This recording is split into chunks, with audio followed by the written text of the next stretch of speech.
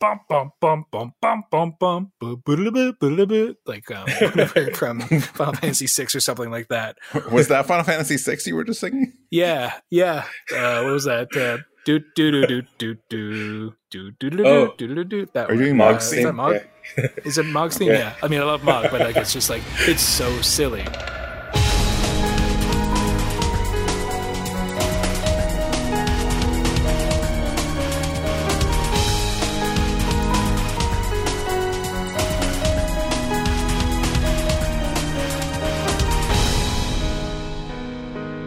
Hello and welcome to episode 109 of Rhythm Encounter, the RPG fan music podcast. I'm your host, Mike Salvato, and with me today are three people that are real characters.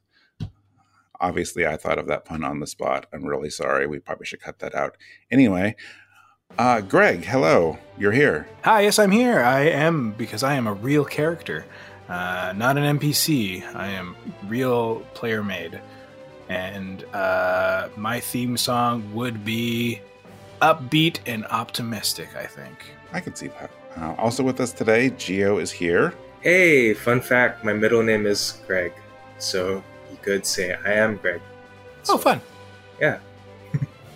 And if my theme song would be happy with a hint of menace. All right. I can definitely see that for you. I didn't know we were doing this, so Audra, I hope you have an idea of your own theme song today. Oh, yes.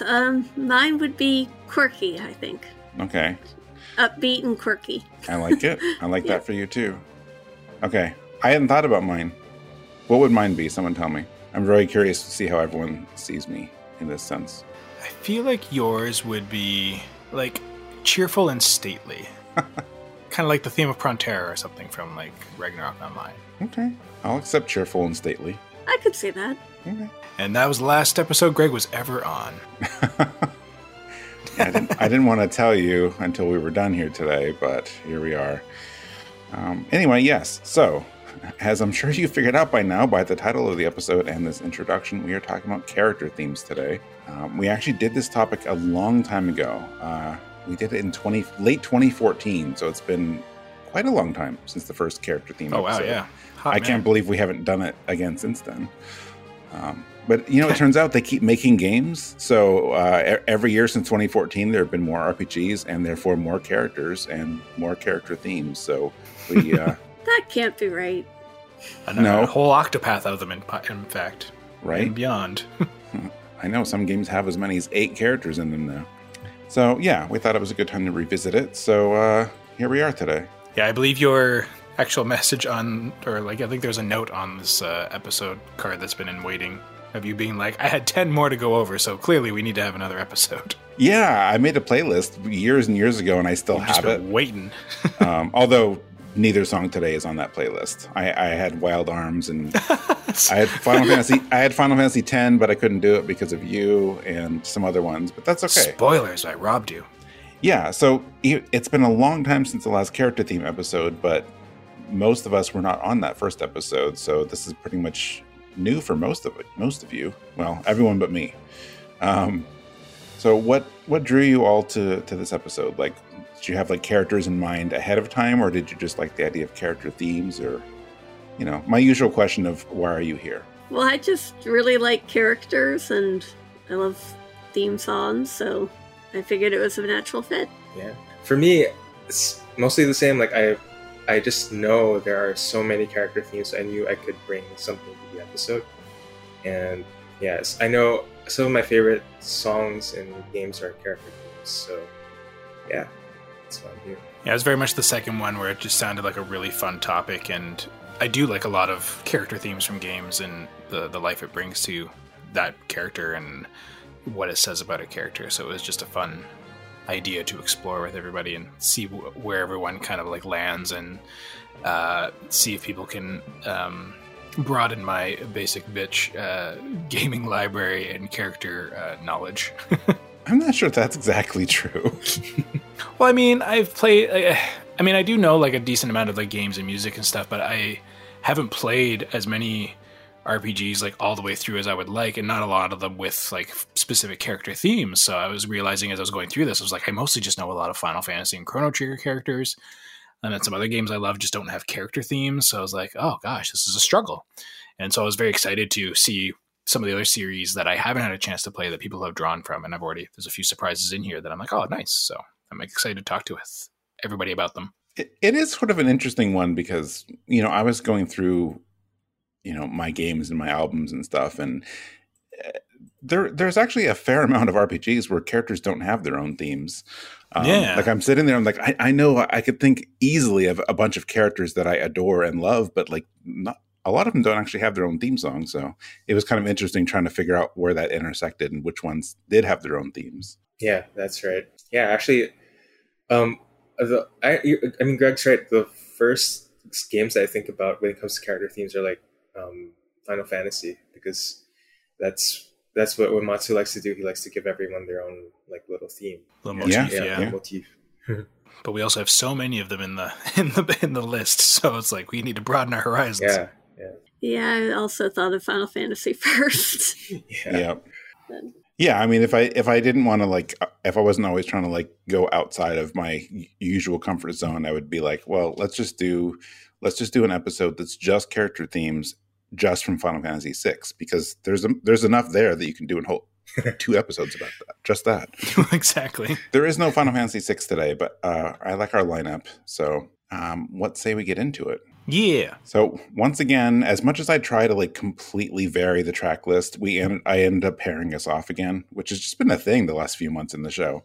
Not every time, but it just happened again where Gio and Audra, I paired all of your songs together, and you and I, Greg, are all back to back in the middle here. All right. But I think it works. I like it. It was interesting, and not to spoil anything that's going to happen in this episode, but I was putting the track list together, and I'm like, Gio and Audra kind of pick songs that really go together, and with one exception, Greg, all 4 of ours actually kind of have a similar vibe too. So it just kind of worked to pair them off that way. We're vibing.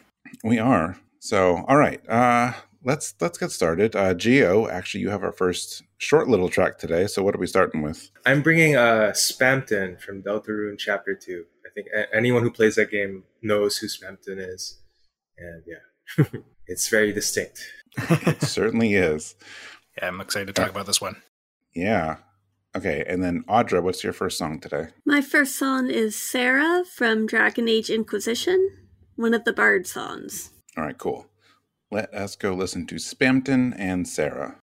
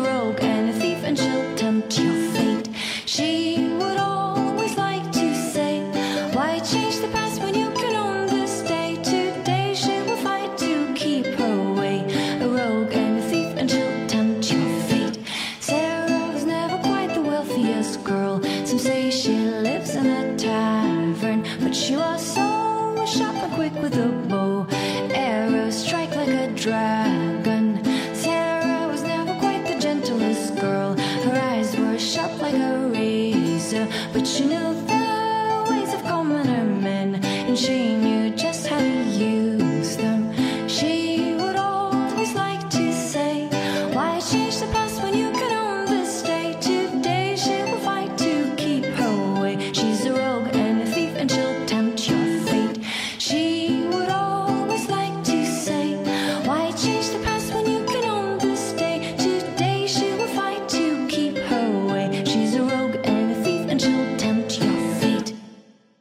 Yeah, so I mean, it's a short theme, and I actually would kind of recommend that you visit like the battle versions of his theme if you wanna, or if you wanna like really get into like all the crazy stuff that Toby Fox does with this song. But yeah, it's a weird song, isn't it? Like it's very sample heavy.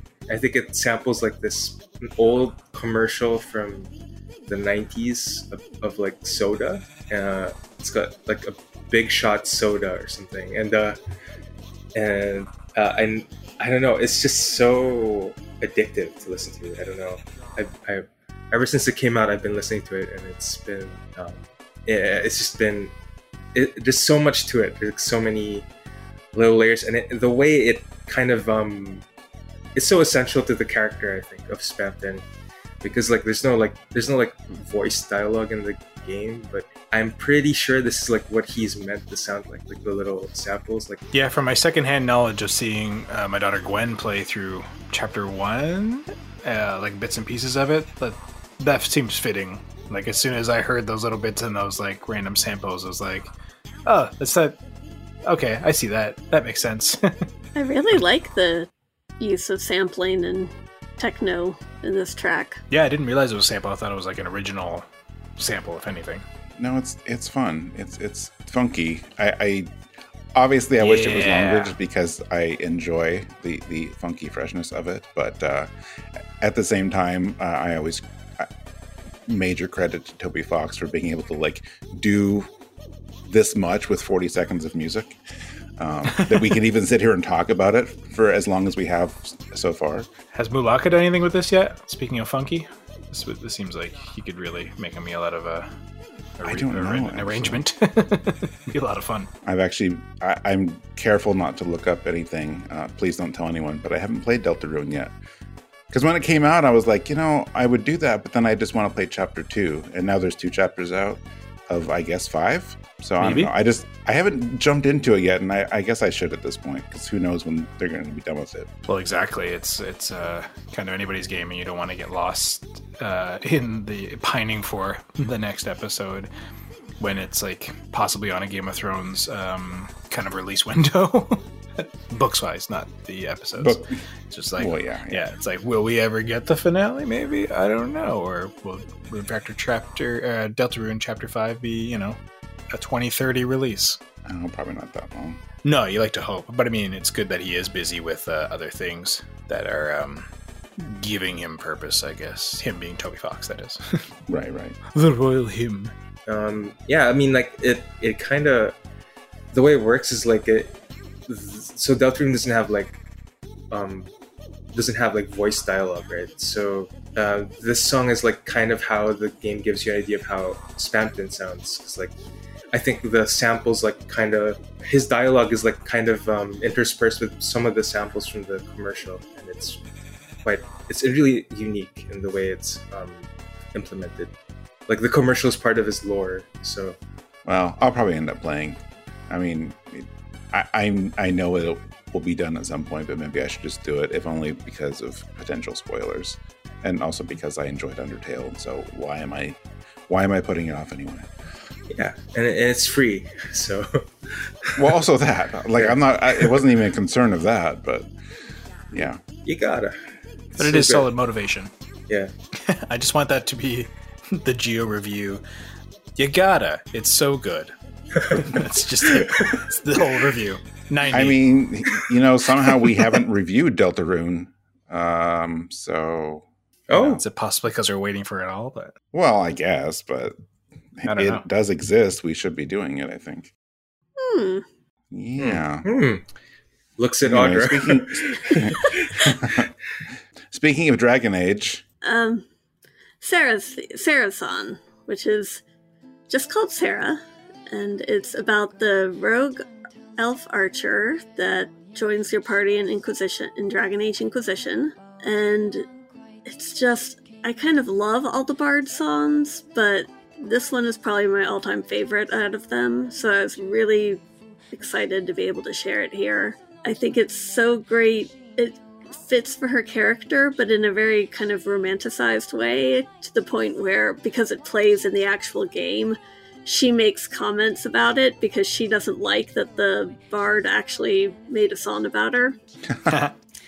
So, which is very fitting for her character because she's very kind of a contrasting character in a lot of respects. And it's a really catchy song, I think. It does get right in your ears. Like, I was pleasantly surprised by this one. I haven't done Inquisition. I have played through the first two Dragon Ages, and I've always been eager to get back to Inquisition. It's just been so far down the backlog. So it's kind of fun to hear the characters kind of get these rendition, like these kind of bardic songs about them. And having not played the game, I now feel I know all about Sarah because of this song. This very plucky, fun song. Mm-hmm. And that's funny that she doesn't like it. Yeah, she kind of does not like that they made it without her permission and that they kind of got things, they embellished things. She wants royalties. Yeah. It's a very fun song. It fits for her, but also, I mean, I can see where she kind of thinks it sort of almost romanticizes what she does. Well, now I'm curious if see in my notes based on the song, I was thinking like, hey, you know what? She sounds pretty cool. I like to hang out with her or like go on an adventure with her, but maybe it's not the right representation of her. So maybe I feel differently if I played the game. She's pretty cool. I like her. Okay. I think she's a very realistic character. So she has some very big flaws, but she's not bad. I mean, I'm all fine with realistic characters. Yeah. No, I think it's fun. Like I like the way it describes, her and all that. But like the music itself is just a really fun, like I wrote just plucky folksy song because that's just the way I'm describing it. But I can absolutely just picture. I want to listen to the other songs on this little mini album because it's like 6 or 7 songs. I think. They're all good. Yeah. Yeah, but it's just like good. It really captures that just like, live bar tavern music sound and feel. Mm-hmm. So it's a lot of fun. And the singer here is amazing. I mean, like Elizaveta? Yeah, like very quickly. Like she's singing, doing these lyrics at such a brisk pace, but it's still so articulate. And like for me, like on a good day, I feel lucky if I can be one of those things. But certainly not both, and certainly not to music. So I was really honing in on that. Yeah. Yes, I try to sing this song and it kind of comes out a mumbled mess. So. Well, it's well practiced. Like Elizaveta, whomever she is, knows her art. Like, because like you said, it does have those quick syncopated, clear notes, and then a lot of like lilting of like between notes and such. The slides that are beautifully executed to essentially make it like the other instrument. Like. It would just feel really hollow, I feel, without the lyrics. I mean, the music would be fun on its own, but it adds that much more dynamic with her voice. Mm-hmm. Mm-hmm. Yeah. This is the type of song you could hear you could actually see sitting around a tavern fire or something and listening to. Absolutely. Yeah. What makes it kind of almost like the only thing that I would, what kind of takes me out of it is that she has like a modern accent and not like a medieval English accent. Or like I can see that. Yeah. No, I'm sorry. I mean I'm saying that the song is good, but like it doesn't work for me completely as like a medieval, like a period piece. Yeah, period piece. And no need to apologize for sure. You are entitled to your opinion. Yes. Yeah. How dare you not like Audra's song? Get out. I'm sorry. I like the song. I'm kidding. Yeah. I'm kidding. Yeah, it's weird how, I guess, it's something, I feel like, but something came out recently. I thought I read somewhere how we have all this like fun bardic tavern music for gaming and games and stuff like that. And somewhere there was an article essentially like music wasn't like that. It doesn't, actual bardic or, those like tavern tunes of yore don't actually sound like how we think they sound, how we've romanticized them, I guess, for lack of a better term. Oh, really? Okay, that's interesting. Yeah, and I can't, again, I didn't go too deep in the article. I just remember glancing at it and stuff, but it is interesting that Gio brings that up because it is valid. Music has come far, I guess, and even like, accents and language and such is probably very different from how it could be spoken, but also it would feel out of place, I guess, in Dragon Age because it's a very modern take on how like everything is very modern in its delivery. Right. They're not all trying to be Hennet. Yeah. I can't remember if she was maybe from a different area. So maybe they were trying to say she had like a different dialect or something. But Huh. yeah. I mean, I say this, but then I like The Witcher 3, which is like, there's like a guy there just like with a normal American accent, like Dandelion. Just like a, you know. They can't all be perfect.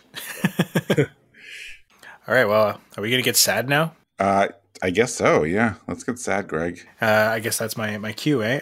Yeah, I went with a lovely track from Front Mission and or Front Mission First, depending on what you've played, called Within Living Memory. Did I say that right? We are saying Within Living Memory? Within Living Memory. Thank Or... yeah, so I picked from Front Mission or Front Mission First, depending on which version you've played, because there's the remake out now. Lovely piece by Noriko Matsueda, Within Living Memory, or the well-translated Kalen, or Karen, and it's her theme. But we're not going... This isn't the original version. No, sorry, that's right. Thank you for prompting that. Yeah, this is a version by... what's his name? And I say that, but like that's actually his artist name. It's what's his name? It's his whole thing. Yeah, it's like no, I can't just remember the artist. Like that's actually what he goes by, which I'll get into more when we talk more about the song. Yeah, I mean, I've this is all new to me, so I'm very curious. I don't know anything about this artist, so I look forward to that. So I picked something else, sort of in a similar vein. It's also a theme song from a game, but it's a fan arrangement. So we are going with L's theme from Terranigma. Although in this case, it's an arrangement by a person by the name of Martin Denk, who several years ago rearranged the entire Terranigma soundtrack for some reason, which I respect. But yeah, so let's go listen to Within Living Memory from Front Mission and L's theme from Terranigma.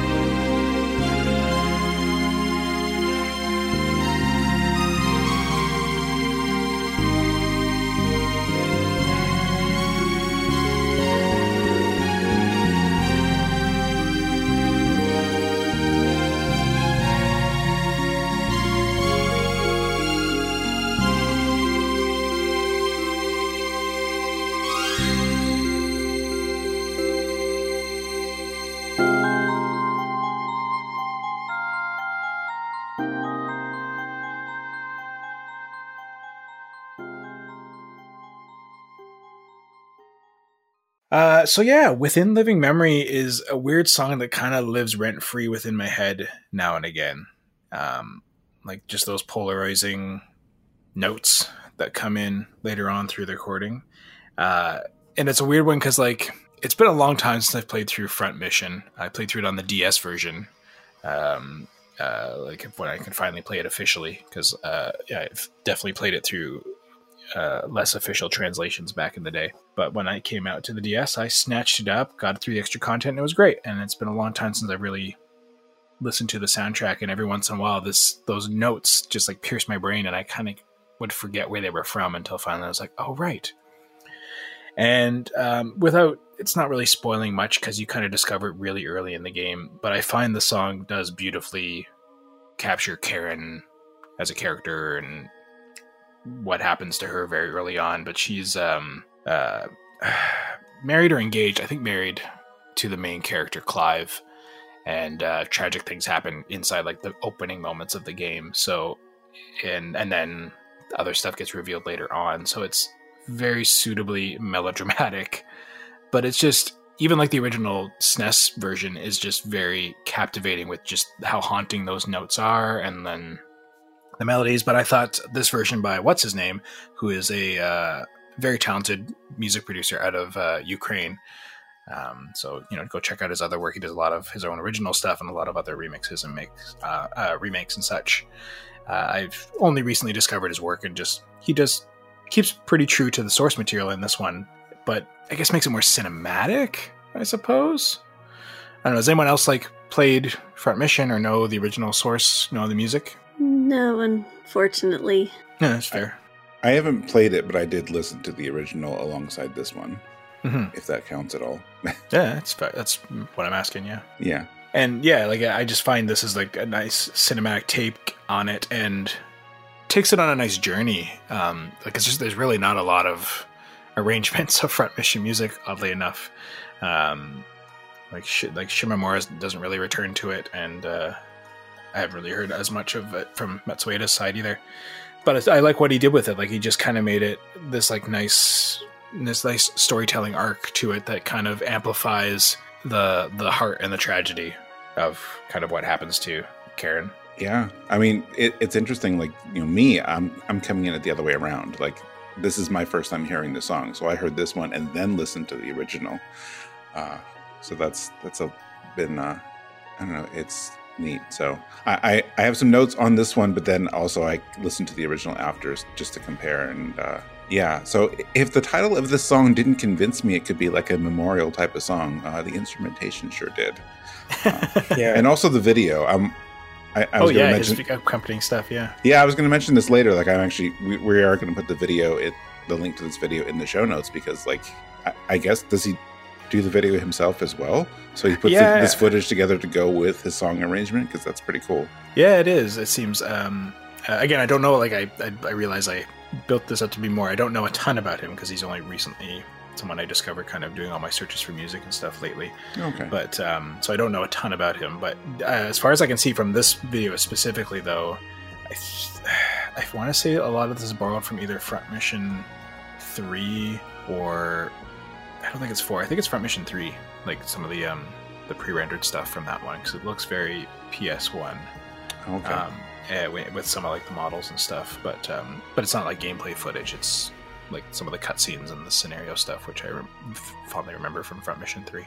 Right. But yeah, it does add like a certain, like a tribute kind of vibe to it. Right. Yeah. So like the video aside, though, like just the really like the prolonged notes and this just this wistful sound to it that just builds up over the song, and like listening to it makes me kind of feel emotional, which is like, I think says a lot, because I don't know the game, I don't know the character at all, but just the way this arrangement plays out.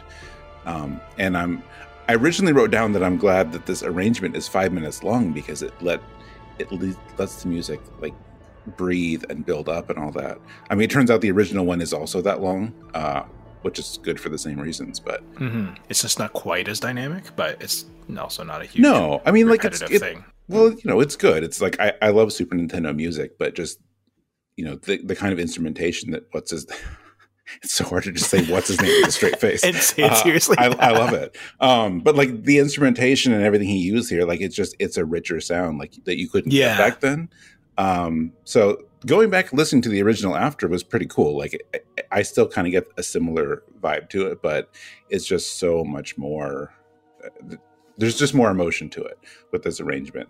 And I did listen to like some of like the actual Front Mission first remake, not to be confused with what's his name's remake version of it too. And it's nice, but I felt it stayed like even the modern quote unquote instrumentation still stayed really true to the Super Nintendo sound. Whereas like even though you can still hear that it's synthetic, it is richer, like you were saying. Yeah. Well, I like that you said like cinematic. It has a cinematic kind of feel to it. It's a very powerful song. Yeah, I mean, I like Mike's point that just the longer length, the length lets it like build up better than the original. Although, I just listened to the original just now, and then it's quite good as well. Like I think I like the low end, the bass, quite a bit in the original. yeah, that's fair. Yeah, but this one is much better, I think. Yeah, I think like it just does a good job of. I mean, again, I don't want to, now that the game has been released, I don't want to spoil the story of Karen, but it does. Once you know that, it does paint a nice picture of that whole arc of her whole thing beautifully.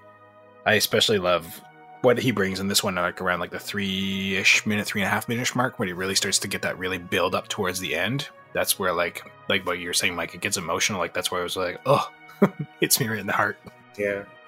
My guess is that this is like an Aerith's theme situation, and something happens to Karen. In some ways. You think so? With a name like Within Living Memory? Yeah. Yeah. I have a feeling you're right. Yeah, this is a Karen you're happy to have around. And it's interesting too, on the Front Mission soundtrack, there's only 2 actual like character themes, and they're both for like the leading ladies, so to speak. Oh, really? Only 2? Yeah, there's Natalie and Karen. I mean, there might be other that are unofficially character themes, but they're not named for the character. It's interesting. Oh, I see. Which I don't know if that speaks to the fact that this game had 2 female composers on it or what, but which is we've talked about that in a past episode of Rhythm, of how interesting and astonishing that is for such a militaristically focused game to have Matsueda and Shimomura working on it together. Oh wow, he's actually. I'm looking at the channel right now because I didn't think to do this until we talked about it. But boy, he's rearranged a lot of Front Mission. Yeah, he's one of the few ones. That's why it came up to me because like I do love the original, but sometimes I was just like I just wanted to find something that had a little more. And like Chill SQ has that album from Square has got a really neat version, but it's just a bit more. It takes the heart out of it. It just made it more of like a chill kind of dance anthem kind of thing. And so it's fun for different reasons, but not for the reason why I felt this pays homage to a character episode better. Yeah. No, I'm glad you brought it on. So, I mean, like I said, I'm going to put the link to the video in the show notes so people can also check out his channel. And boy, this is just fascinating. It's like Front Mission arrangements, which you don't see a lot of. He's got that. There's an arrangement of the Pepsi Man game theme song. I've only known one other band I know that does that. 999, which is actually weirdly also not something you see a lot of arrangements of. So, oh, very cool. I'm checking this out later. Yeah, he's pretty talented too. So, all right. Well, but yours, yeah. Speaking of fan arrangements, this one's very interesting to me because I don't remember how I stumbled across this like several years ago, but and I will admit, like I had this one. I have this album, and I was like, I really was trying to decide on this episode if I bring on the original or this one. I think the original one is still lovely of L's theme, but when I found this unofficial soundtrack for Terranigma, I have so much respect for him for just like, and he says this in his comments on YouTube, where he's just like, yeah, this is one of my favorite games, and between 2005 and 2007, he's just like, I just decided to rearrange the entire soundtrack myself. I'm like, really? Like, that just went off. that is so much work to do. I just think that's great.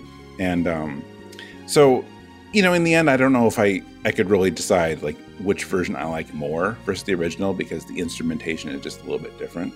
So they're both good. But I wanted to bring this one on.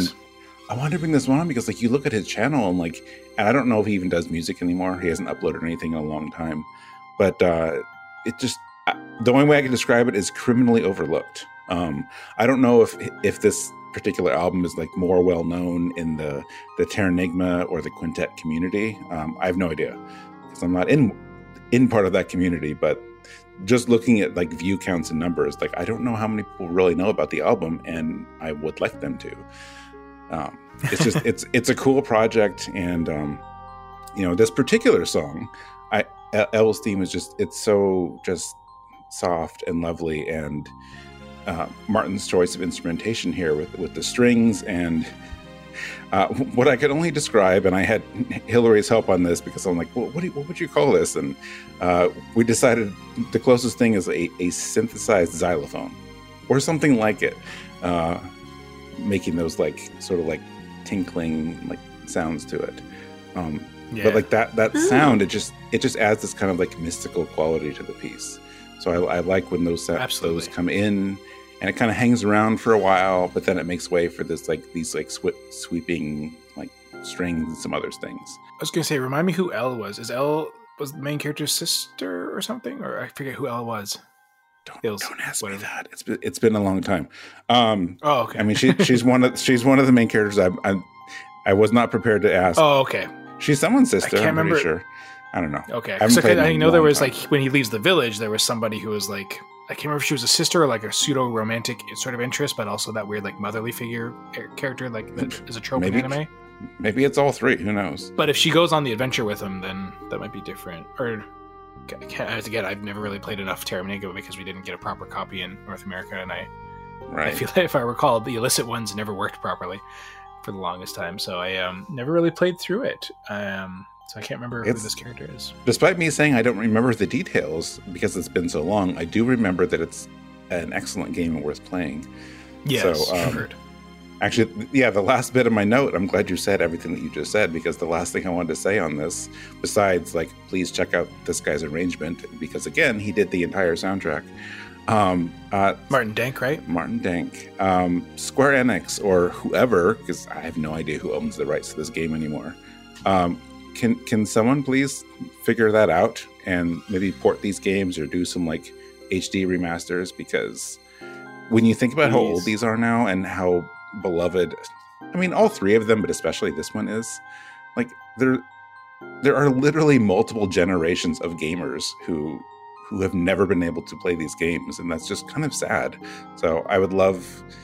I know we sometimes you talk about it's like, oh well, look, Square's like, you know, reporting this again and they're putting this back out again, but at the same time, it means that their older games are still available for people who weren't around back then or weren't even playing games back then. So, you know, I like that stuff is still available. So there's so many games, older games, that like there's just no access to them anymore.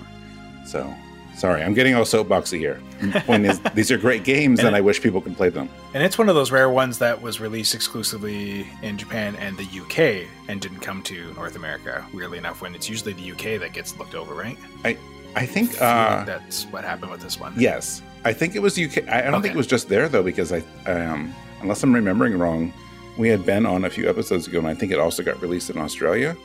Don't quote me on that. Oh, okay. I think somebody said so. Like, it was released in lots of places in the world that speak English, except North America. Yeah, weird, right? Just like, it won't do good up there. They got other games from us that'll compete. Like, I don't understand why they just didn't do it. But anyways. I don't know.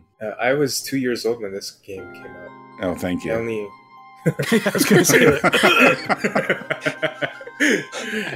The song is lovely.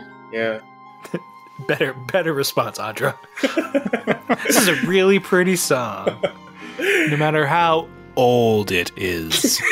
Yes. Happy birthday, Greg. Yeah, no kidding. No, the thing is, like, I don't know, like, it sounds tragic to me. Like, it sounds like something happened to Elle, and I don't know what, but yeah, there's a kind of a somber tone to the song, which I really like. I like it. It's very unusual that a character theme is so sad. Yeah. I guess you haven't played this one, but have you played any of the games in the series, Gio? No. I think does ActRaiser count? Is that part of it? No. I mean, there's a similar vibe of, like, you know, renewal and stuff in ActRaiser, but no. I mean, like, specifically, like, these three, it's like Soul Blazer, Illusion of Gaia, and Terranigma. It's one of those It's one of those games that I discovered through RPG Fan, just reading through like the reviews. So. You're welcome. They're not terribly long, but they do, you know, some of the themes, like some of them are sad. Like, there are some sad things that happen, and, you know, some parts of the game, some parts of the world are like just in a bad place, and you're trying to like restore it. So there is a fair amount of that kind of vibe. So I don't know. I think you would enjoy. And Terranigma definitely is the nice natural progression of actually like getting like that in-depth story. Yeah. But yeah, I agree with what you're saying, Gio, that there is certainly a journey here too. There's a reason why Mike felt that these two songs paired so nicely. There is a certain morose, somber tone to whatever's going on with Elle, whether it's her own stuff or how she looks at the main character or what it is that affects her. One thing I'm missing in this version by Dank that was great in the original is there's like a sort of like echoiness to like those open notes.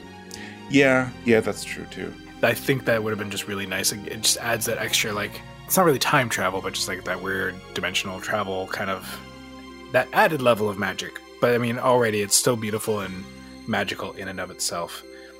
But yeah, his version is so cool too, because like, I kind of almost didn't clock right. This is a rearrangement, remaster, whatever that he has done, because it sounds like how I would think it would sound. It's got that whole thing, the nostalgia lens of like, this is how good it sounded then, right? No, but it wasn't that clean in quality, but still, like, he's done it enough of an homage while still making it his own. It's in a way, it's almost like how some of the arrangements came out for the Final Fantasy Pixel remasters, where like, yeah, it's easy to listen to some of those songs and be like, oh yeah, this is what the song always sounded like, right? But not always. So I think that's an interesting way of arranging things. So I appreciate that. Yeah, it's beautiful. Yeah. I like the copious use of, I don't know, is it clarinet, or I don't feel like it's low enough to be. No, it's not oboe, but I'm always blank on the name of it. There's oboe, the clarinet. What's the one in the middle? Somebody help me. The one in the middle. Where's Pat when I need him? A bassoon? No. Bassoon, yeah, bassoon. That's what I'm thinking. Thank you, Gio. I feel like it's a bassoon. Thanks, Gio. It's like yeah, there we go. I didn't know I knew that. You surprised yourself with your musical knowledge. Yeah. Musical sleeper agent. I've triggered and unlocked it. Be right back, guys. I gotta go write a sonata.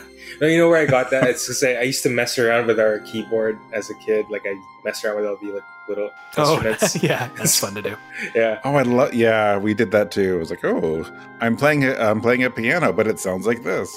What would the Mario theme sound like if it was all lasers?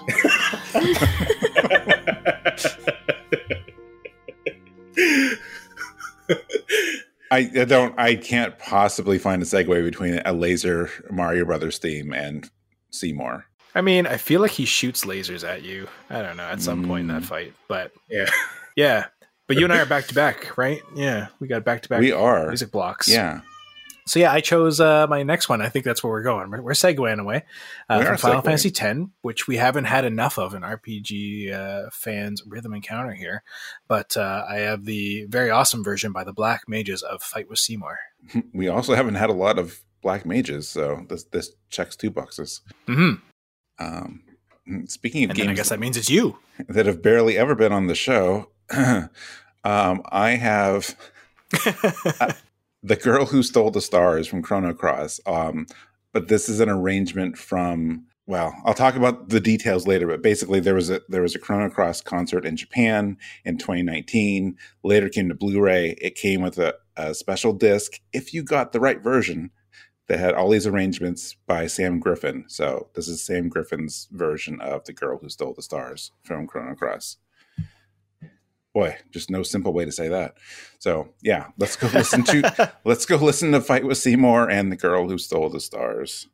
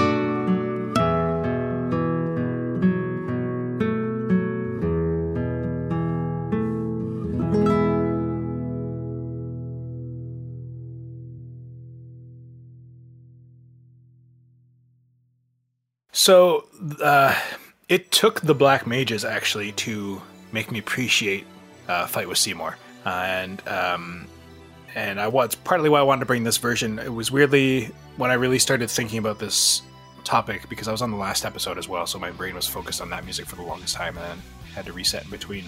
It was Jono on the concerts episode actually who brought on the Matoya's theme from the Black Mages as well, one of their lives thing, and I was like, oh yeah, there isn't a lot of Black Mages. I want an excuse to bring that on. Fight with Seymour, that's a character theme. I'm doing that one. Get your chocobos ready. Seymour. I hated that fight so much, which is probably why I didn't like this song. I died way too many times until I think I finally figured out the gimmick, but that's probably why I didn't really like the song. But when I got this album from the Black Mages, it was one of the tracks that just rocked for me, and I was like, oh, why did I not like this? And that's probably why. But I love when those cymbals come in and just emphasize like the and all, like Uematsu's rockin' organ work in this whole thing is so. There's so much talent in this band that I'm so sad it's gone and became the Weird Papas and then left. And it was just having all of these fantastic composers for RPGs in the same band, just like upping the ante constantly with each other. And this song, just ripped out of the game, it explodes to life even more so with just all of them playing these live instruments and bringing their talents to the fore with some just incredible guitar work, incredible organ work. The drums, the piano, like all of it just comes together to make this song even more epic than it kind of already is, even though it's like a midway fight. It's a really neat song, which I always loved about Final Fantasy, that they have such a journey in their like boss battles. Like they're not just like quick little loops. Like it takes you somewhere, especially when Uematsu's got to figure out how to top the battle with Kefka. So right. I don't recall. I just have a little bit. I have more notes, but I want to go last, technically, outside of this comment. But I don't remember how much I struggle with the fight. So, like, my dislike for Seymour was less about the fight and more of just as a character. He's pretty cringy too. It's true. You know what? He's one of those villains. Like, I'm not saying he's like a bad villain technically, but sometimes, like, when you see him walk on screen with his stupid hair and he's just like, yes, I am here, I am a good guy, you're like he doesn't even make an effort, and people are like, oh well, yeah, he seems like he's fine. I'm like, guys, look at him. He's got horns for hair, or hair for horns. Look at how he's acting. Look at how everything he says it with this like smug look on his face. It's just like, he's obviously the villain. Like, don't even try to play off that he's not. And also, please do something about your hair. So anyway, yeah, it just, I'm not saying he's like my least favorite villain or anything, but just like, I'm like, that's always been he's my very take. Obvious. It's just like, yes, and you call these themed despite the fact they're obviously grilled. Please tell me you've seen the Final Fantasy X themed hams. No, I really wish I had. Cool. We are all getting a link later. Excellent. I mean, and again, like, this fight was terrible. I mean, it was probably topped by the Unalesca fight later for me, but still. Anyways, what does everybody else think of it? Yeah, I mean, it's almost like he doesn't deserve a theme this good. Because it's a very good song. Yeah, it is. And I thought, like, because like he has two themes technically. He has a theme for like cutscenes, and then like he has a theme for the battle. And this doesn't sound anything like his actual theme. And like, yeah, it adds to the weird dissonance. Like when like he's on screen and the song is playing, like it's that very evil sounding song is playing, and like, but everyone's like, oh, what a good guy. Like you know, like, the mask was off for this song, that's for sure. Yeah, that's true. I wasn't even thinking about his regular character theme too. Yeah, it's just weird. Yeah, like when I think of Seymour, I just think of how like everyone's perception of him is different from the player, and like I don't know, even the music, even his battle theme is like weirdly doesn't fit him or something. I don't know, something off. I think it fits his pomp, so to speak. Like it's like his delusion of grandeur, maybe, or whatever. I mean, he does have actual power and grandioseness to him, but it's a good send off for him in its way, I guess. Yeah. And the Black Mages version is just awesome. Yeah, pretty much. I think that's what I always love about listening to anything of the Black Mages is just, it's still a very true arrangement, but they just allow themselves to play. Yeah. And that it still plays within the realm of what the song is and adds to it, as opposed to like, oh, they just went on a 10-minute drum solo because they could and ruined it. Yeah. No, yeah, I respect that. I mean, I'm also sad that we only got 3 albums from them, but at the same time, we got 3 albums, so I'm glad we did that. Yeah, and they're very good. Oh, the solo at the end, crazy. It's so good. This one. Yep. Mm-hmm. And there's a certain, I was just thinking too, the random like runs of it adds a little cheekiness to it. The runs of the organ, like it's like a weird kind of like circus kind of vibe I always got from it as well. Which again I feel is very fitting of Seymour. Just like not so much like he is a circus, but like it feels like he is trying to like it's a bit of that callback to him being a bit of a clown kind of thing or something. I don't know. Right. It's interesting. All right, so I'm sure you guys know that I have this spoken or unspoken rule where I try not to overdo it with like Square Enix stuff on the show. But I also have to admit that, especially once, many years ago now, like once the companies merged, like there's so much music that kind of falls under Square or Enix or Square Enix that it's hard to avoid that. So at the very least, we have a list of games internally that, we try not to over-represent and keep things fresh. And yet somehow Final Fantasy X has only been on Rhythm Encounter 5 times. And bizarrely, those 5 tracks are 3 versions of Besaid and 2 versions of Xanarkand. So I'm not sure how that happened. That Final Fantasy X of all games has only been on the show 5 times, or if you only count, unique songs, twice. So And not one of those tracks is its Chocobo theme? no, no. Well, 10's Chocobo theme is fine. I mean, yes, no, 13.2? 10.2. Yeah, I think we talked about this. 10.2. Don't you dare! Don't you trash talk 13.2's Chocobo themes. My bad. But yeah, I mean, still, like, Final Fantasy X is like weirdly underrepresented. So I appreciate you, Craig, for helping us fix that and bring on something that wasn't Besaid or Xanarkand. And then even less represented than Final Fantasy X is specifically the Black Mages. Now, admittedly, there's only 3 albums, but we've also only had 2 of their songs on the show ever. They still got a lot of songs, yeah.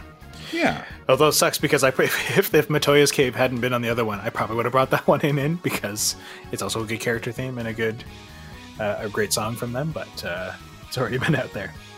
Yeah. But also, I could have really done with their version of To Xanarkand, because really Xanarkand is like the other character of Final... No.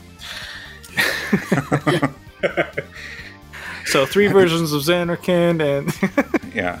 Xanarkand is like the other character, kind of like how the ship Serenity is the 10th character on Firefly. Yeah, exactly. And thus we get 3 versions of Besaid and 3 versions of Xanarkand. But no, I mean, like, I think Fight with Seymour is one of the stronger selections on their first album, because just the high energy nature of the original song really lent itself well to a rock arrangement anyway. And the fact that the original game already has like some rock music in it actually makes it fit even that much more. And like Gio said, that guitar solo is pretty rad too. Yeah. I think that's the solo you're talking about. Yeah, that's the one. Yeah, so good. That whole band. Come back, please. I mean, I know they're all aged, but still, come back, please. Well, I like to think that Masayoshi Soken and his Primals band is like kind of carrying the torch now. Oh yeah, that's true. That they do. That's a thing. I know. Yeah. I mean, they only do 14 music for now, but it'd be cool if they like took their style and like rearrange other Final Fantasy songs. Maybe they'll do that one day. Or other games, yeah. Yeah. So Chrono Trigger, Black Mages win. Oh yeah, right. The Black Omens. There we go. The Black Omens. Thank you. All right. Well, there's my segue then. Okay, so I'm sure you guys know that I have this unspoken rule to try not to overdo it with Square Enix music on the show whenever possible. But I have to admit right, that, as you said, especially after the merger of the two companies, there's so much music that fall under Square or Enix that it's really hard to avoid. So at the very least, we have our list of games that we try not to overrepresent and keep things as fresh as we can be. So as you know, somehow Chrono Cross has only been on Rhythm Encounter 16 times. Okay, well, yeah. I was wondering. I was like, did I just like get trapped in a loop? What happened? But I see what was going on. I told you I had a reason I paired these two songs together, because one was underrepresented and one has been on the show 16 times and is technically on our list of, hey, let's not do too much more of this for a while. But you're the host, dang it. Well, it's not just that I'm the host, but we've only had one song on from this album, from this like live concert, and if you have not seen that concert, it's amazing.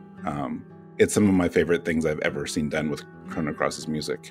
What's the concert called? Oh, jeez.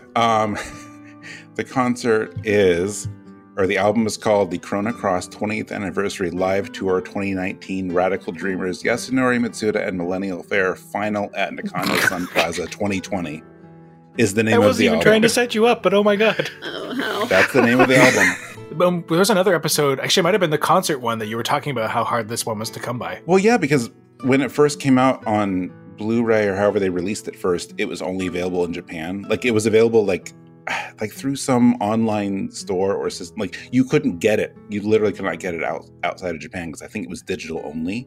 So you had to order it through like a Japanese website and some other stuff. So later on, a little bit later in 2019, they decided, okay, well now we're going to release it on disc in a physical form. and you still had to order it from Japan, but like you had to order from a Japanese website, and like Mitsuda's studio actually put up a page in English with instructions on how to use this website for international users because they wanted people to get it. It just took them that long to localize the title. Yeah. Well, I mean, the Blu-ray is great because it has like a bunch of, it has obviously the actual concert footage, and there's some other behind the scenes stuff. And then as far as this song today is concerned, if you got the limited edition of that one, it also came with an extra disc. It came with a 12-track CD that's only on that one. Like, as far as I know, they've never released it elsewhere in a standalone disc or digital or anything. So you had to get it with this limited edition one. And it's 12 tracks performed and arranged by Sam Griffin. If you don't know Sam Griffin, he's part of the Super Guitar Brothers. And if you don't know the Super Guitar Brothers, well, you should look them up because they are I was going to say, they're so good. They're good. They do just acoustic guitar arrangements and performances. They're at MagFest and lots of other shows, and they have a bunch of albums. Yeah, they put on a great live show. They're fantastic. Actually, that's how I found out about them. Was like many years ago. They were at one of the first MagFests I went to, and I don't know if it was like a Zelda song or a Chrono. It might have been a Chrono Cross song. I don't know, but yeah. So somehow or another, Sam Griffin got involved with this and with Mitsuda, and got to do this whole album of his own arrangement and performance, and it's so good. I love it. So despite everything I just said, where it's hard to get and hard to come by, like it is on YouTube. I mean, I don't know if they're going to ever like try to pull it down or whatever, but at least you can find it and listen to it now, even if it's hard to get the actual physical copy. But this has become like one of my favorite arrangements of what's basically, at least for me, kids' theme from Chrono Cross. It's so beautiful and somber. It's it's beautiful and somber and delicate, and it has this like fragility to it. And the original song has that too. Like if you've ever heard it, and if you know the game, I'm sure you've heard it. But especially with that little like voice kind of. Yeah, see, that's the key. Like the original song has that too. Like it has those qualities too. And for me, a lot of that is due to those vocals. Like the vocals are just so sad, and it's really hard not to like get choked up. At least for me, like listening to that. Like I'd go so far as to say that like, the vocal work on the original is probably like the defining thing of that song. So that we have this acoustic guitar version that doesn't have that. It doesn't have any of the vocals. It's just guitar. It's so impressive to me that he was able to capture the spirit of that song and not rely on the vocals or not rely on anything that the original one like used to really get that emotional like aspect to it. And so no vocals, just instrumentally and just guitar. Like that's it. And it works so well. It's just gorgeous. So it's so much that it makes me like look over at my guitar in the corner and I'm like, I should pick that back up. Why can't I play you like this? I know. It's like, I make this work. Like I need to do this too. Yeah. Oh, right. There's dust on you. That's why. Yeah. Yeah. I have the same guitar looking at me with disdain. I found myself, I thought I would miss the vocals as well. Like, I thought I would miss that. But then when I listened to it, it's like, oh, no, it's not the same vibe, but it's just as amazing, I think. And I definitely need to watch. Way, right? Yeah, I need to watch that concert now. I know I saw it at the time back then. I need to find a way to get a copy or something. I mean, it's just an amazing version of the song, I think. Well, it's got a lot of heart. Yeah, like, yeah, I mean, you listen to any of the Super Guitar Bros stuff, like they just are such nuanced, talented performers, and that they can inject, or that Sam can inject again so much with the dynamics that he brings to the guitar in this, and even like using sliding on the strings as part of it too. Like it's kind of like catching your breath sort of moment. It's easy to just get lost in. It would have been a whole breathtaking moment just to be in the concert hall with just guitarists playing that. This wasn't part of the concert though. Oh shoot, right. Sorry. Oh. No, it's okay. Like this was recorded just for the album. Oh, sorry, I misunderstood that. That makes it even more special. Yeah. Yeah. Now I just want them to play it whenever they tour. Now I better go watch after, because I'm going to be embarrassed if it turns out at the end of the concert there is a separate video footage of this, right. but I don't think so. I don't think this was like It's all good. on stage. That makes more sense, actually, now that you mention it, because I was just like, I didn't know Sam was touring back then, let alone in a Japan-only concert. But yeah, I was just trying to wrap my head around that. So that makes more sense. That being said, doesn't take away from the fact that this is, an incredible performance, studio-wise or not. Like, yeah, he just squeaks a lot of life out of that guitar. Yeah.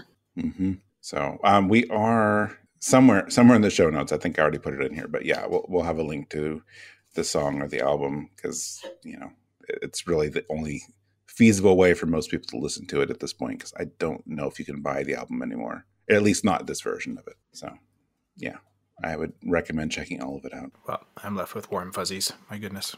I'm glad. All right, we've come to our last block.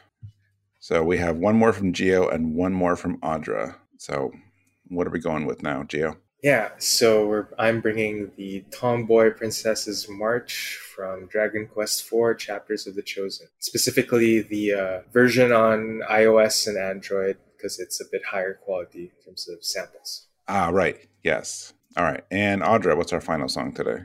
The final song is Grim Cat's The Phantom Thief from The Legend of Heroes Kuro no Kiseki Super Ultimate Arrange album, which is an odd title, but... I think it's the second we talk about that rolls off the tongue today. Yep. All right. Let's go listen to the Tomboy Princess's March and Grim Cat's The Phantom Thief.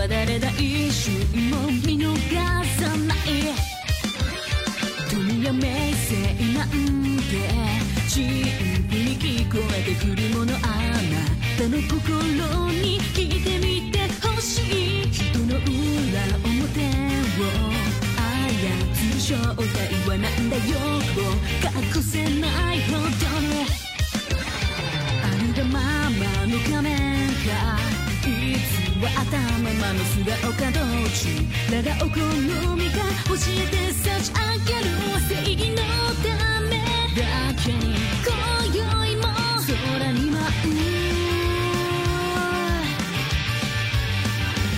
悪に裁きを下す逃しはしない華麗に決めるは誰も演じきれない心の奥を結んであなたに返すわ誰も演じられない瞳の奥に潜って偽りを消すだけだ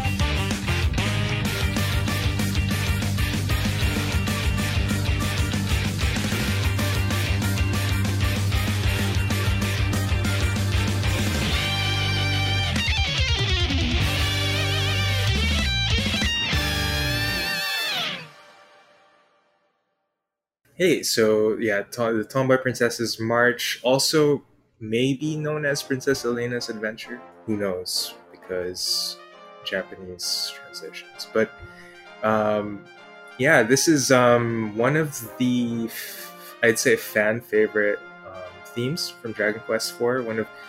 I'd say one of the earliest RPGs in general to have like character themes, from my understanding. I don't know if those early NES Final Fantasies had much in the way of character themes, but the first 3 Final Fantasies didn't have characters. Well, 2 did. 3 had the Aria theme. Oh, that's true. That's about it. Did the Emperor have a theme in 2? But that might have been it. Yeah.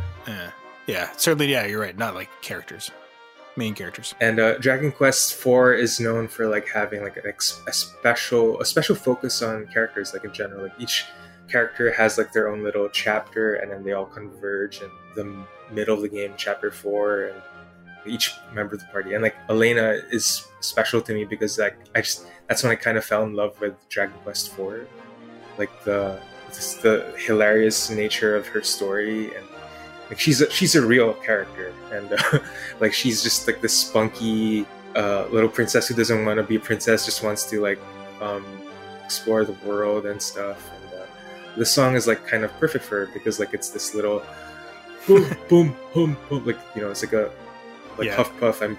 I'm gonna explore whether you like it or not, Dad, the kind of thing.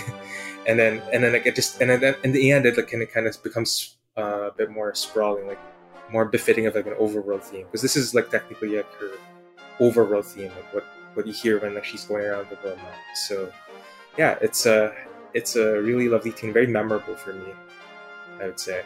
She's probably one of my favorite Dragon Quest IV characters too. Agreed. So Yeah, I love this song. Yeah, she's like the princess from Once Upon a Mattress. For anyone out there who knows, I've got to throw out the musical theater stuff since Jono's not here. But yeah, very much that princess who doesn't want to be a princess kind of thing is fun. I love this tune because it sounds like so many of like the goofy, silly tunes that you get in JRPGs that really like aren't always great on their own, so to speak. But it grows it in such a way that it is like really charming. and does have a bit more going on that makes it easier to listen to than like bum bum bum bum bum bum bum like whatever from Final Fantasy 6 or something like that. Or like, was that Final Fantasy 6 you were just singing? Yeah. What was that? Do do do do do do do do do do do. That are you doing Mog's theme? Is that Mog? Is it Mog's theme? Yeah. I mean, I love Mog, but like it's just like it's so silly. Whereas this seems like it hedges a bit better between the two, where it's like serious but also silly. So like, I believe this character when you say you describe her, I'm like, oh yeah, this totally suits. Like it still has like a bit of that like the march aspect gives it that like pomp ceremonial kind of she's royalty, but the playfulness and like the horns and stuff really speaks to that I'm bigger than my britches kind of vibe. Yeah. She does like to punch walls. Yeah, she does. One of my favorite moments is how she escapes to like her little room is like she punches a hole in the wall and jumps down. God, that's fantastic. Is her father the Kool-Aid man? Okay, just for a second before I talk about this, can we talk about Greg? Mog's theme is silly. What theme should Mog have had if not a silly theme? I mean, that's fair. I really need my Moogle to have a very somber theme song. Well, neither do I. And again, I don't dislike Mog's theme. It's always just the funniest one that comes to my brain. Yeah, it's just weird, funny, like off the walls song for a character. It's great, but I'm so just weird. messing with you. And also, it really doesn't matter to me because in my playthrough of the game, I made Mog this like killing machine. So Mog is pretty dope if you do it. My Mog was the one that he had 2 holy spears equipped in the Genji club, so he would attack 8 times. And I grinded him to nearly level 99. It's about 30 levels higher than every other character. So I really like Mog. Right? He's fun to play. Yeah. But that was the only one that came to mind because there's also like there's so many other like silly theme songs and like there's always like the silly song like oh ha ha ha you found a dirty mag and it plays whatever goofy like awkward the main lady character's calling me out kind of theme song. I just couldn't think of them. So Mog's theme is the one that came to mind. No, I get it. Good King Moggle Mog, good King Mog. There, let's go with that one. Believe me, I had to stop myself a lot because there's a million songs from 14 that you could argue are character themes, and I didn't bring one of them, but I wanted to. We're all very proud. Thank you. You succeeded through the 14-step program. Yes. Okay, so as for the song, I want to try to redeem myself because the last time Gio brought on Dragon Quest, I got in trouble for some of what I was saying. I'm expecting Gio sitting there just quietly judging me. It's like, oh no, I brought Dragon Quest. Let's see what Mike's gonna say. You know what's different between the last time you brought Dragon Quest on and now is that I started playing Dragon Quest Builders 2 again, and I remembered how charming that game and the characters and just the vibe of that world is. And at some point, along with trying to play the old Final Fantasy Pixel remasters that I haven't played, I've decided that I need to go actually play some of the old Dragon Quest games that I missed, which is all of them, by the way, except the first one. So I will be talking to you and Wes about like where to go. I think I'll be playing like 1, 2, 3 on Switch, and then after that, I don't know, probably mobile. I really want to do 5 and 6 based off of like Solosi's recommendations too, for that matter. Like there's some, they're charming. 5 is the tearjerker. You gotta play that. Oh, I'm fine with that. But yeah, this song, this one is just, it's very fun.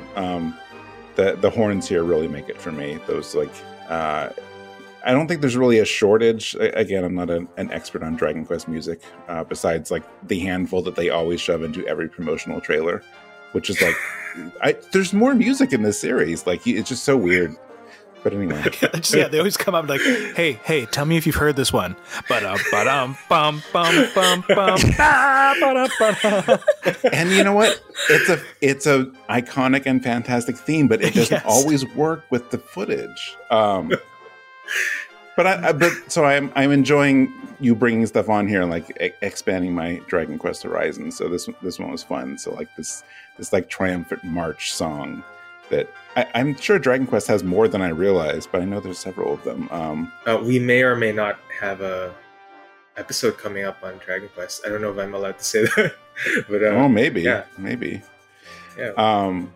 I listened to some other versions of this, like to compare, and I see why you went with this one, because just it's a little more, I don't know, I think this sound is a little crisper. This arrangement, especially like the horns and all that, like really, really stand out in this version. And then there's a part like about, it's sort of a short song.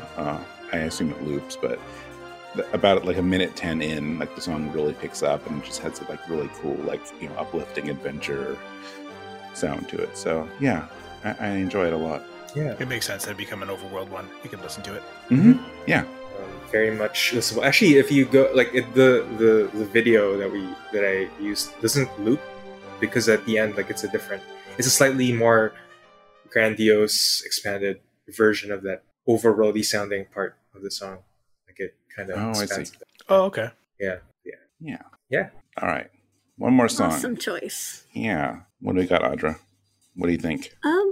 Well, I picked this song even though who knows when Legend of Heroes Kuro no Kiseki will ever grace Western shores. Right. Sadly.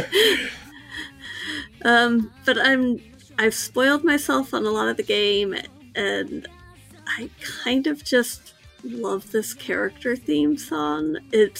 The original is called I'm Grimcats, but this is the vocal version and I feel like it kind of needed vocals.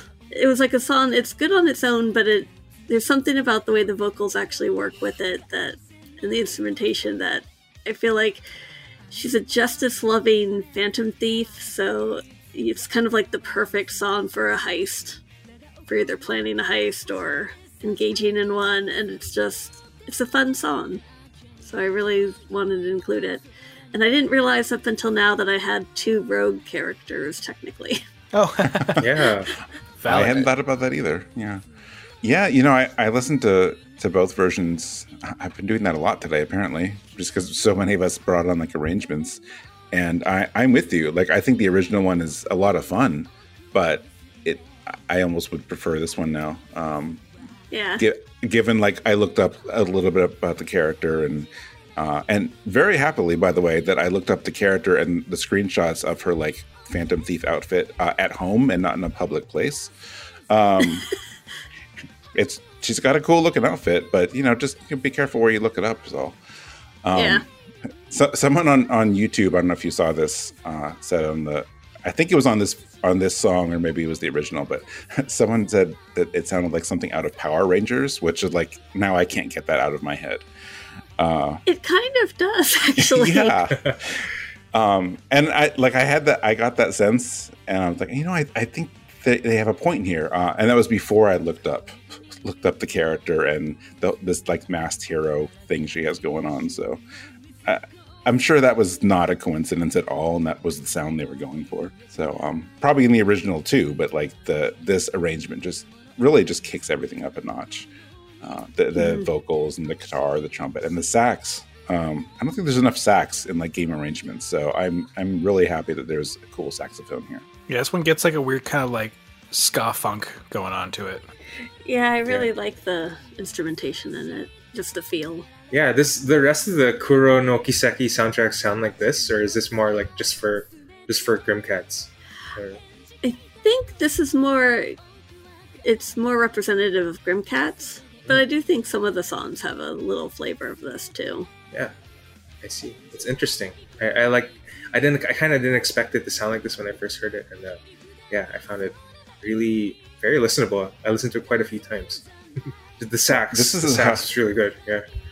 Yeah, I mean, hilariously, despite what happened, we talked about earlier with Final Fantasy X, this is the 4th time this game has been on Rhythm Encounter since the beginning of the year. We actually had 2 songs on it from on episode 100 and one on episode 99, and every song I've listened to so far from this game, I just adore. Yeah, I'm obviously not an expert on any of these games or their series, and I've heard a lot of stuff I do like, but so far, like, I've heard more from this one than I've liked than any other Trails game so far. I've been really impressed by it. It's a fun change from what I usually come to expect from the bits and pieces I've heard from Falcom, which is nice. I've been surprised twice now on recent episodes with Falcom music that I was like, oh, I wouldn't have known that was Falcom. Mm-hmm. It was like, where's the guitar? It's great, and I love. Again, I know not much about any of the Legend of games, but is this Phantom Thief thing in relation at all to the Phantom Thieves also from like Persona? Is there any correlation between that, or is it just a title that's bandied about that I didn't know is like an accepted class in JRPG or in RPGs? I believe it's actually an accepted class, pretty much. Oh, okay. There's Phantom Thieves in a lot of anime and manga, too. Interesting. Yep. Just steal your soul, your heart, or whatever. Or like, usually it's rare riches from corrupt people, usually. Oh, okay. The Robin Hood thing, yeah. Yeah. Sorry, yeah, I might be wrong, but there's like a Phantom Thief and Sailor Moon. Oh, okay. I think there might be. I'm not as familiar with Sailor Moon. Yeah, I didn't get far enough in, but that sounds vaguely familiar. There's one in Code Realize. But yeah, I didn't know it was that. Yeah. My only context for Phantom Thieves is the Persona stuff, so I didn't realize it was so broad a term. To be fair, there's been Persona 5 tries to work its way into as many other games as possible, so I understand why you That's what I was thinking, right? It could I have was been like, a crossover, yeah. There is another kind of Phantom Thief character in Legend of Heroes, so I wonder if there's like a connection Oh, that okay. I'm not sure of. Yeah. Maybe so. Now I have to which look game? stuff. From Trails in the Sky and Trails of Cold Steel and probably the Crossbell games. I haven't gotten a chance to get too far into them yet. But, Oh, okay. yeah. Well, it was a fun choice. I'm glad you brought it on. Oh, thank you. Yeah. yeah, it's a nice palate cleanse compared to, I guess, a lot of the other stuff we listen to, so. It's just a very, like, active character theme. Like, without knowing it's a character theme, I also would have thought it to be, like a special battle sequence or something, right? Yeah. So it's very exciting and very suitable to that kind of like superhero costume change kind of vibe. I did try to like more or less structure this episode in a bit of a roller coaster. You know, I did. If you look at the track list, it kind of started in a high place, and then we got some sad stuff, and then I did want to end on a higher note. So that was actually the intention. It definitely worked. Thank you. So, All right. Well, that's our show. See you later, everyone. Oh wait, I gotta do Okay, bye. I gotta do the outro stuff. Okay. As always, that was a lot of fun. Thank you, everyone. So we're here at the end. So let's do some housekeeping stuff. We only had 2 games today that made their debut on the show. Every other game on here, or every other song on here, has been on the show in some capacity. But this was the first time we'd had either a Deltarune or a Dragon Quest IV song on. So Oh, Dragon Age. Oh, right. No, sorry. I'm sorry. that's okay. Yeah, no, Dragon Age has been on. Not the Bard Songs album, but Oh, okay. Sorry. did I say Dragon Age 4? I feel like you did say Dragon Age before when we were talking. No. Yeah, I mean, earlier. right now. Sorry. Like right now, did I? No, did I you say said Dragon Quest 4. Okay. Oh, I'm like, yeah, am I sorry. losing it?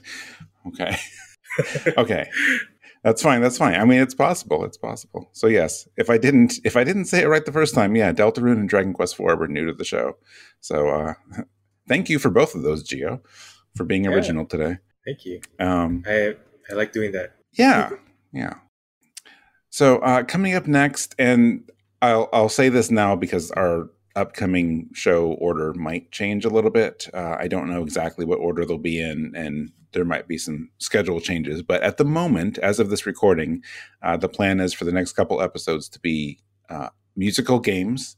So games that are either some kind of overlap with an actual musical or have a musical component to them. And then after that, we're doing either a jazz episode or Dragon Quest. In theory, we're doing both, but the order might change, so we'll see. So that's what's coming up. If you have any thoughts on what's coming up or this episode or any other thoughts on Rhythm Encounter, you can reach the show at music@rpgfan.com. You can reach me for anything else, I guess, at mike@rpgfan.com. Gio, what's the best way for people to reach you? Yeah, you can find me on the Discord server for RPG Fan. I'm Gio there. And you can also email me at gio@rpgfan.com. All right. How about you, Audra? Email's probably the best way to contact me. audrab@rpgfan.com. Okay. And Greg? Hi, you can find me, I'm pretty much anywhere as at Greg Delmage. Well, that's pretty easy. It is. All right. Just Google me. Oddly, I come up. Yeah. Even on IMDb and everything. So if you enjoyed Rhythm Encounter, we encourage you to listen to all 108 prior episodes of Rhythm Encounter and no other podcast ever. Or you can check out RPG Fan's other shows. We have Random Encounter that posts every other Monday, opposite Rhythm Encounter, that talks about current things on RPG Fan, whether that's news or reviews. Audra has been on a not small number of times lately, talking about many of the things she's been reviewing. In fact, I think by the time this goes up, you and I will have already been on there to talk about Coffee Talk. So yeah. I'm looking forward to that episode, which is going to be really weird. By the time this goes up, Audra will have reviewed and played 5 games. Yes. I don't even know. I don't even know which ones she will have reviewed because we're recording this now and she will be starting and finishing and reviewing them by the time this publishes. 2 were done during this episode. Not even an exaggeration. Check out Random Encounter and also check out Retro Encounter, which posts every week on RPG Fan. Every month there is a game journal where people play through an older RPG of some kind. And then there's other fun topics that come up in between those. So be sure to check out Rhythm Encounter. We are Rhythm Encounter. Be sure to check out Random Encounter and Retro Encounter. And again, we have 108 other episodes of Rhythm Encounter as well. If you enjoy our show or any of our shows, we would love it if you could review us on Apple Podcasts, Google Podcasts. Make sure to check out RPG Fan on social media. We're on Facebook, Twitter, Twitch, YouTube, basically anywhere we can be. You usually find us at RPGFan.com because someone usually took RPG Fan before we got to it, but I'm not bitter. That's okay. And that's it. Our last thing today is our bonus track. And Greg, you have our bonus character theme today. Yeah, I always like getting songs from this album out. It's the really awesome OC Remix album, Heavy Troopa is Ready to Launch. It's a Super Mario RPG Legend of the Seven Stars album. And I went with a version of Valentina. Yeah, Valentina's theme that kind of plays when you first arrive up in the Nimbus Land cloud place where spoilers Mallow's from. And I've always loved that song in its like original format, just with it's kind of like a little baroque-ish kind of nature, and she's cackling in the background as she has manipulated all these people into thinking she's queen. So I've brought 2 villainous tracks on, and this version, Castle in the Sky, from that album by Nameless, it's a rap that kind of like tells this like journey of the heroes being kind of dragged down and ready to face this terrible woman. And it's neat. Kind of tells a little story in the rap, and adds a certain edge to the song that's a lot of fun to listen to. So I hope people like it. You know what? I'm a fan of OC Remix, and I think I completely missed this album. So I have not heard this. I don't think I've heard anything on here. So this is a lot of fun. It's an interesting one. Yeah, I'm looking forward to listening to it. Because they have 2 different Super Mario RPG ones at this point, and I think this one came first, but this one's got 3 huge discs and like the Geno B-sides or something like that or whatever. And it's got some like really eclectic stuff on it. There's a lot of like hip hop mashups and rap stuff and some really, really neat songs on there. Oh, very cool. Okay, you said this one's called Castle in the Sky? The song itself, this version of the theme is called Castle in the Sky. All right. Well, we are going to close out with Castle in the Sky then. This is going to be a fun closing, I'm sure. So, all right. Cool. Let's go listen to that. Thank you, everyone, for listening. Thank all of you for being here, and we will see you next time. Shoulders broad, legs are strong, but our faces have been long. For so long, they wear the pains of many wrongs. The world's been cruel, we don't belong. In this land where dreams are gone, but change will triumph over throngs of evil pawns. Smash until they're all gone, a day's dawn. Hear the song, it echoes all the way from murky sewers to above the earth. Resounds up in the halls of the castle in the sky. The royal chambers are alive with the hope that heroes rise and take them back as their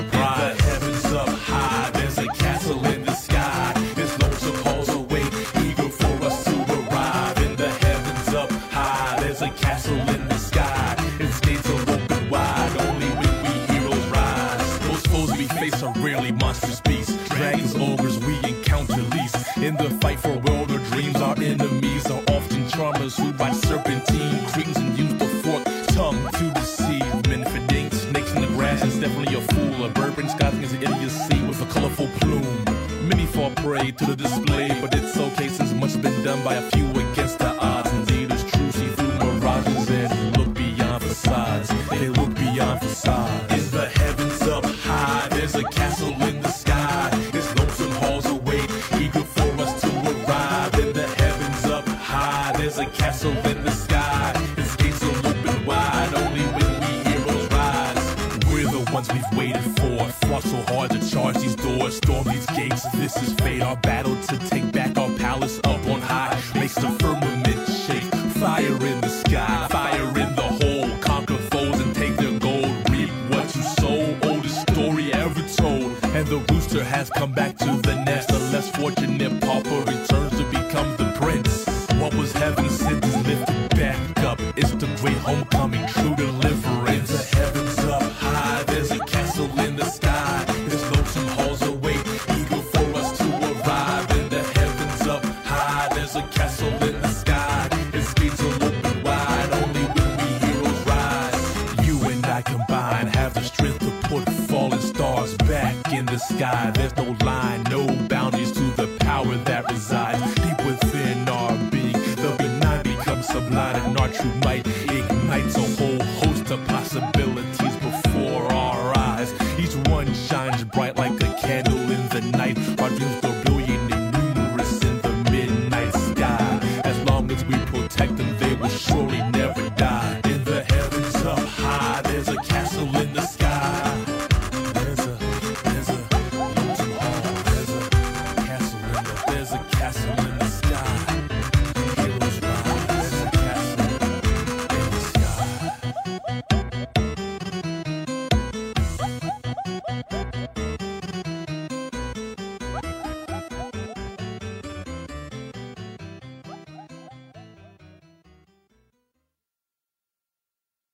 See, the problem is I'm not sure anyone here can do a good Geo impression. Otherwise, I'd be like, Greg, just be Geo really quick and introduce this song. I haven't talked enough with Geo to imitate him yet. Sorry. Isn't that an actor thing? Can't you just like hear him say a few words and you just become him? Is that not how this works? Not that kind of actor? I don't know. I've heard you do Walken. I guess you probably heard Christopher Unfortunately, Walken you a little have. more than Geo. Yeah, there we you go. say, you say unfortunate, and like that's still my favorite outtake we've ever had on the show. I go back and listen to it all the time. Hi, I'm Gio Costello doing Christopher Walken for the entire episode. Enjoy it, everybody. That's good. And then intermittently, I'll just switch it over to Kermit the Frog, and everybody will just be on this episode then. Yay! Oh my God. I don't know. That's going to break people.